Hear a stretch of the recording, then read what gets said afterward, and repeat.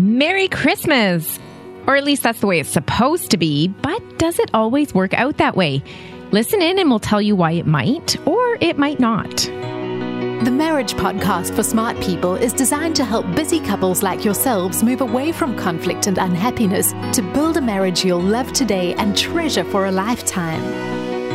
This podcast is made possible by listeners like you. Learn how you can help save marriages, prevent divorces, and keep families intact by going to oyf.support. Once again, that website is oyf.support. And now, here are your hosts, Caleb and Valinda Simone Gandel from Only You Forever. Welcome to the Marriage Podcast for Smart People. If you want to build a thriving, passionate marriage, we've got the research, the truth, and the answers you're looking for. We have a festive episode for you this week. This is episode number 167. And today we're going to be talking about what makes Christmas holidays happier for married folk. Hey there, before we get started, if you missed last week's episode, we discussed the human cost of pornography. That was a somber episode, but it's worth going back and checking out. Also, make sure you hit the subscribe button so you don't miss any upcoming shows from us. If you're struggling with your marriage, we offer sound, research-based advice, and most of all, we offer hope. Yes. Okay, let's get into the topic of coming home for the holidays. That just sounds so romantically merry. Yes. Well, let's start with that question. Do most people actually have a happy Christmas? Because it sounds merry. It does. Turns out that 75% of people are generally satisfied with their Christmas experience. Okay. Yeah, which is great. And I don't know if it's the skeptic in me, but I do wonder if that's overstated. But perhaps the data was collected by a guy in a green, suit running around New York. That was a cultural reference to Elf. Oh, gotcha. Yeah, okay, anyways, I missed it. I thought it was Grinch. Oh, Grinch, yeah. No, okay. Not the fuzzy suit, the tights. Okay, stay away from that guy. All right, less than 10% of people report significant levels of anger and sadness, which is great to hear. And about half of people, though, they do report some level of stress during Christmas. Which I think, we're in that half. I am in that half. Absolutely. So, overall, not too bad. A little bit of stress. December's always crazy busy, right? Yeah. But there's some pretty interesting facts to learn as we go through this that are good to think about as we come up to this holiday. A couple researchers in 2002, they interviewed 117 individuals to determine the specific factors that contributed to making Christmas holidays stressful or enjoyable. Okay. And they found these things that I will list here. First of all, emphasizing family and spending time together was linked to greater happiness. So these are just kind of things we can think through, right? Yeah. If we're doing this or not. Second one was emphasizing religious beliefs was linked to greater happiness. Really? Third, lower happiness and greater stress was reported when spending money and receiving gifts were the most important aspects of the holiday. So that's okay to have, but they shouldn't be like the most important. Right. Number 4, giving gifts and consuming in a way that was environmentally friendly was linked to higher happiness. Okay. So good job being socialized for environmentalism. But you know what, Caleb? What? I'm not like a huge environmentalist necessarily, but like when I go shop at a big box store and I come home and I have like 10 times more garbage than the actual product, that irritates me.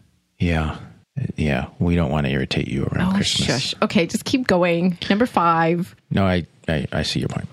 And I've been throwing my little yogurt containers in the recycle bag very consistently this week. Nicely done. Thank you. Thank you. I think it's because I'm coming up to Christmas. Number 5, men generally reported being happier and less stressed at Christmas than women. Possibly because much of the responsibility for the shopping and cooking of Christmas dinner, etc., falls to the woman. Okay. So that's fine. We don't need to change anything there. Number 10. Oh, yeah. Number 10. Oh, sorry. No, it's just the next point. I was just trying to move on fast from that one. Oh, gotcha. Rather than provoking discussion. Fail. Sorry? What? So their conclusion was this, and I quote, "In sum, the materialistic aspects of modern Christmas celebrations may undermine well-being, while family and spiritual activities may help people feel more satisfied." Which is kind of what we all already knew. Okay, good. But now we have the research to prove it. Perfect. Now let's talk about Christmas gifts. Oh, this is the most stressful part of Christmas. Right. For me. And yet, deep breath, that's good.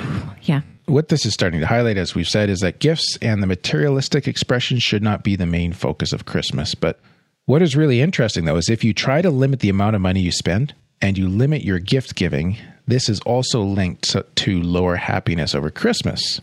Same researchers as before, but another study found that spending a higher proportion of your income on others than yourself predicted higher levels of happiness. It's more blessed to give than to receive, right? Yeah. And gift giving then should be, this is a recommendation here from another research study. It's amazing how many research studies there was on Christmas and marriage and family stuff. Fascinating. But anyways. Yeah. I'm curious as to what you're going to say about this Christmas gift things, because to me, if you don't limit the amount of money you spend, then come January, you just have all this credit card debt and then you're in a worse predicament than you ever were before. True. It wasn't necessarily saying spend way more money, but it was spending more on others than yourself. Predicted higher levels of happiness. Okay. Yeah. So gift giving should be, here's 5 recommendations for those of us that haven't done their Christmas shopping yet. Number 1, an expression of love. Number 2, valuable, not necessarily in terms of cost, but in the thought and effort that went into the gift. Oh, okay. Number 3, altruistic and not focused on obligation or creating a feeling of indebtedness in the receiver. So like no strings attached. Yes. Number 4, it should contain some symbolic meaning, such as giving someone a gift to indicate they're part of the family or giving a gift that will have special meaning to the receiver. So there's some real thought about the emotional relevance. Right. Message. See, to me, that's the the hard part. That's the hard part, yeah. Yeah. Number 5, tailored to who the receiver is, not based on your own preferences. Right. Which I was really disappointed to hear because I had this really nice power tool thing I was going to buy you this year. Nice try. So women typically spend more time on gift shopping than men, and often take overall responsibility for the first buying process, seeing it as work. Men often take less of an active role in this and feel the need to buy presents for fewer people or see it as women's work. Those men. Husbands could therefore make the holiday season less stressful for the wives by being more willing to be involved in the gift buying, by starting buying gifts earlier and by getting gifts for more people rather than just close family. I like this researcher. I'm sure most of that was speculation. Caleb, this is so true though. Like, what? Like they're just, okay, let's talk about us here. There just seems like there's always something that comes up so that we never even can think about Christmas until well into December. Okay. And to me, that is just so incredibly stressful. Like I would rather have all my buying out of the way in November and then I can just enjoy December. Okay. But like we don't even get to like talk about Christmas until December. I find like that's to me what I find stressful. And so I really like this, what did you say? Starting buying gifts earlier. Okay. So that's just, that's me coming calmly to the conversation. Yeah, I'm not feeling emotionally flooded at all or intimidated or anything right now. So yeah. Okay. What do you want to do differently next year? I want to start Christmas like November. Okay. Like shopping Christmas. Yeah, like November 15th, I want to have like my list all laid out. Okay, as long as we don't have to start the actual Christmas carols till like December, that's good. Oh, you are such a Scrooge. Oh. In the Christmas carol department. That sounded like the fundamental attribution error. No, that was just in the Christmas carol department. But this is so true though. Like, I'm sure if it happens to us, it probably happens to someone else out there. Yeah. So even just by having the conversation, maybe a little calmer, Oh, no need for that. Then it would help for next year even. That's true. Maybe we should have a family planning meeting after Christmas, like in the new year, early in the new year, and just like, what did we like? What do we want to do different? Let's put it on the calendar for November 15th to have a Christmas meeting. Sure. Okay. Who's putting that on the calendar? Me. Okay. But you need to remind me. Okay. Where were we, honey? I don't know, but am I in trouble? No. Just kidding. Sort of. Okay, so just to come back to the content of the podcast here. Sorry. This week we have a planning guide for our patrons. Maybe I should read it. It's just kind of funny that I put this episode together and here I am handing out a planning guide like, what are we at, 10 days before Christmas? Which may speak to what you just identified. Yes, exactly. Okay. Yes, so this guide will unfortunately do what just happened, which is open up the conversation about what lies ahead and the work that needs done. The fair division of labor and all that good stuff. And it'll help you make Christmas a calmer, mutually enjoyable experience. So why be stressed, right? There's so much difficulty in life, as Verlinda has been highlighting for us. Wouldn't it be great if this could be a time of peace and calm in your marriage? Honey, we're selling this really good, I think. Maybe we should start using the stuff we sell. Maybe. So you can get this by becoming a patron of the Marriage Podcast for Smart People. We'll just take a quick 60-second break to tell you more about that. What happens when the fairy tale marriage meets reality? Too often, high expectations lead to disappointment, communication breaks down, and the struggles of day-to-day life become overwhelming, leaving you feeling lost and without hope. Unfortunately, marriage does not come with an instruction manual. Marriage troubles are deeply personal and can take a toll on you, your spouse, and your family. Counseling can be expensive and divorce is very costly. It doesn't have to be this way. Caleb and Valinda understand your pain and frustration. Their mission is to help save as many marriages as possible, and to date, thousands of couples are helped through their weekly podcast. But the most important marriage they want to help save is yours.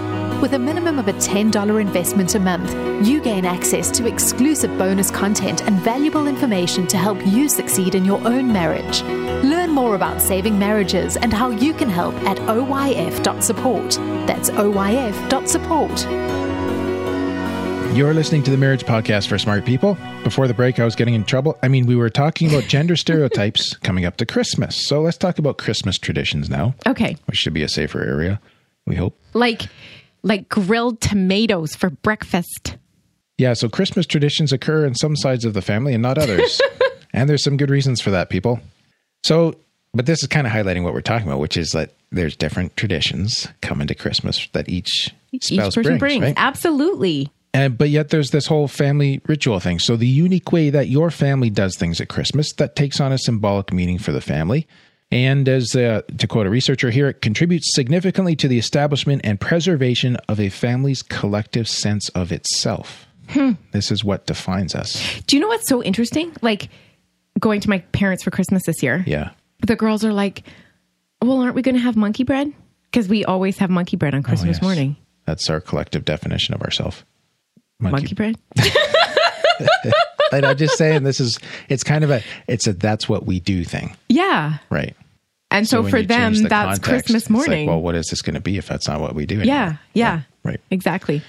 So rituals and Christmas traditions should be repeated regularly, like monkey bread. Yeah. Involving actions and doing things, not just thoughts or words. Mm-hmm. Should include special or stylized behavior where actions are given a different meaning to their daily norm. What does that mean? Well, the only example that comes to mind immediately is, like, for example, a lot of Christian families will do some form of daily devotions, but around Christmas, it'll be very specific around the birth of the Lord Jesus Christ, right? Yeah. So it's slightly different meaning to their daily norm. Yes. Gotcha. And the rituals should be evocative, featuring an emphasis on presentation to create something that the entire family can be attentive to. So that's why we wrap presents, or we decorate the house, or we dress differently or something. You know what I mean? Whatever that is for your family. And I'm getting excited about Christmas over here. Yes. Very excited. And sorry. I'm not even going to respond. I'm sorry for saying that. Just go on. Okay.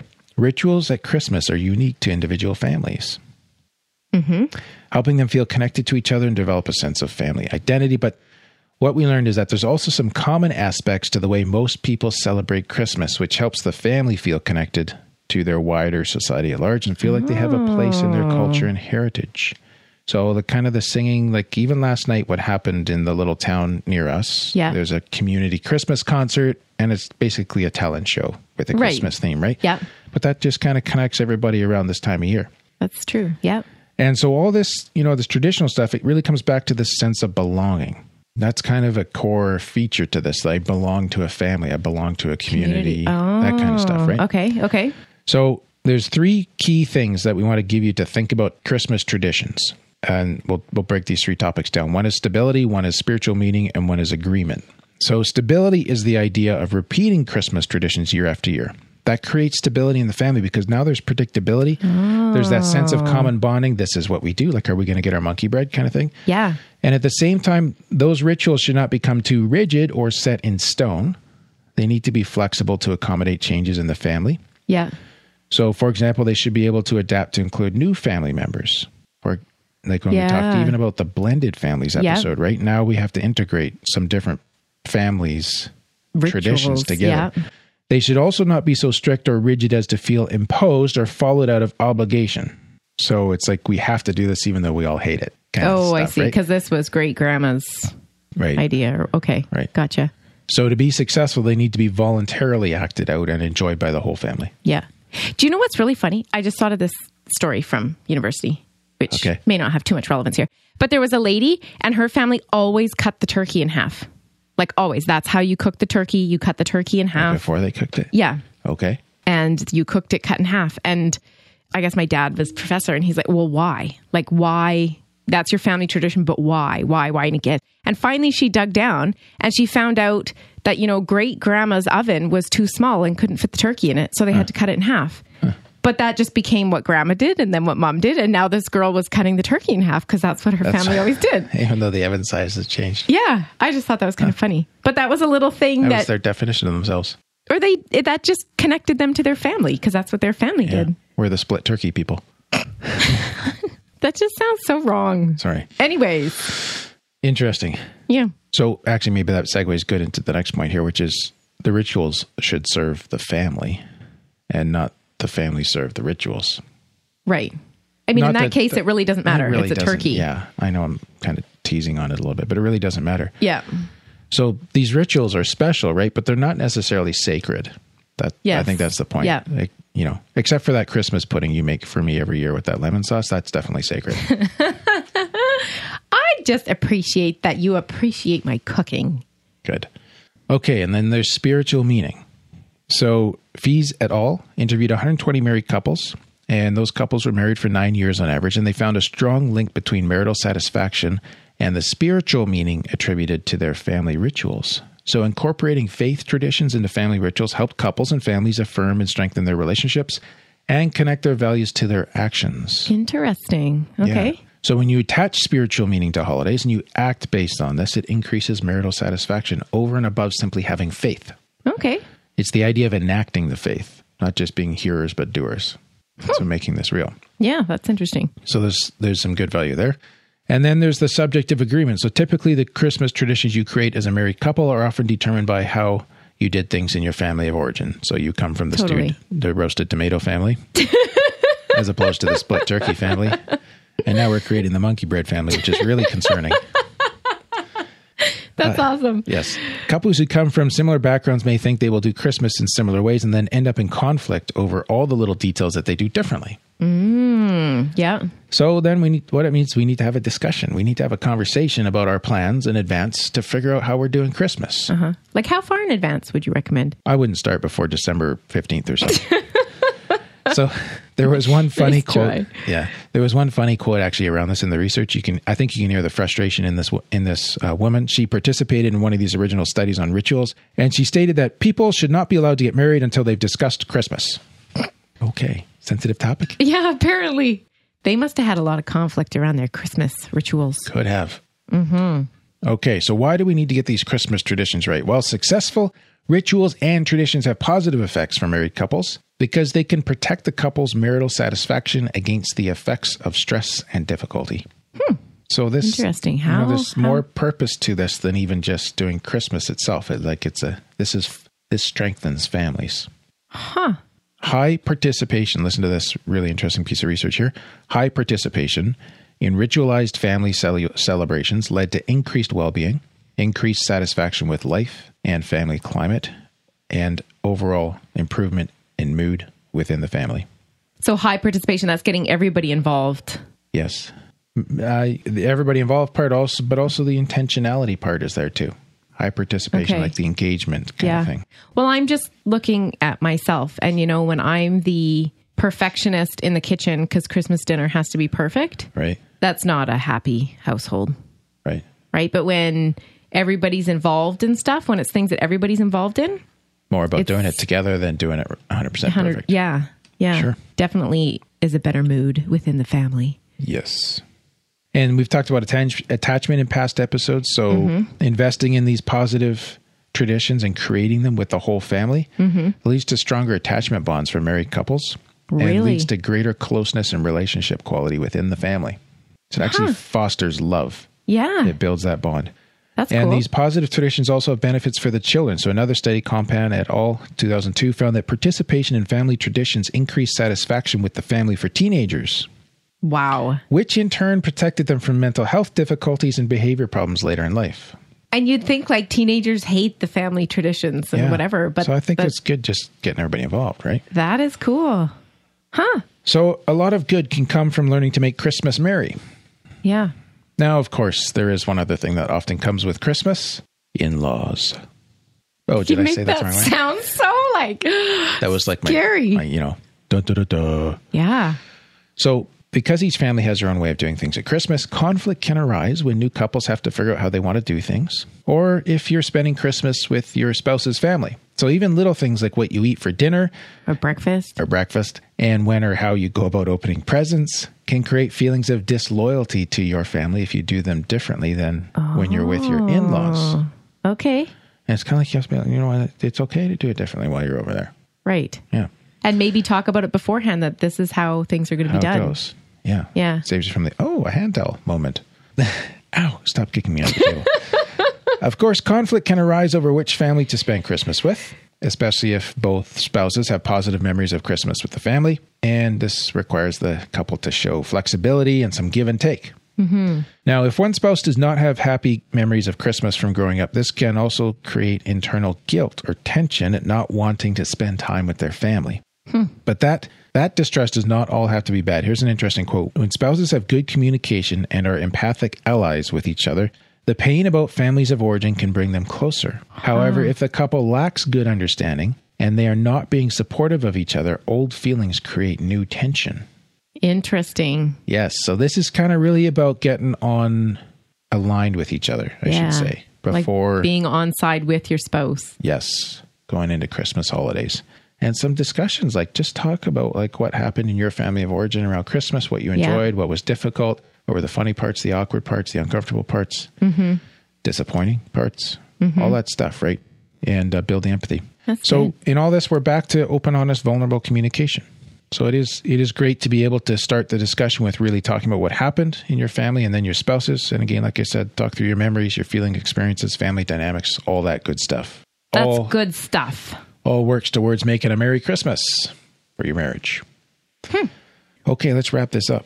We'd like to thank Scott and James, who became patrons between this recording and the previous one. Thank you to all our patrons. You know, like sometimes money can be tight this time of year, and these people are still giving. We appreciate that. Yeah, very much. Next week, Caleb. Next week, we're taking a break. Woohoo! We're going to be back on January 3rd with an episode on narcissism. What to do when you find yourself married to a narcissist. Wow. And fortunately, this is becoming too common. Unfortunately, did you say? Unfortunately. Yeah. Okay. Should be interesting. That is all for today's episode. You can get the full show notes at oyf.link/167. Find out how you can help support marriages like Scott and James. Go to, Scott did and James did. Yeah, exactly. Go to oyf.support. And I just want to wish you all a very Merry Christmas and a Happy New Year. And we'll see you in the new year. The Marriage Podcast for Smart People is totally funded by listeners who support Caleb and Valinda in their mission to save marriages. If you would like to be part of this worthy cause, open your web browser to oyf.support. A minimum investment of $10 per month will help restore hope to married couples. Plus, as a patron, you'll gain access to exclusive bonus content and valuable information to help you succeed in your own marriage. Go to the website oyf.support now for more information. Thanks for listening to the Marriage Podcast for Smart People from Only You Forever.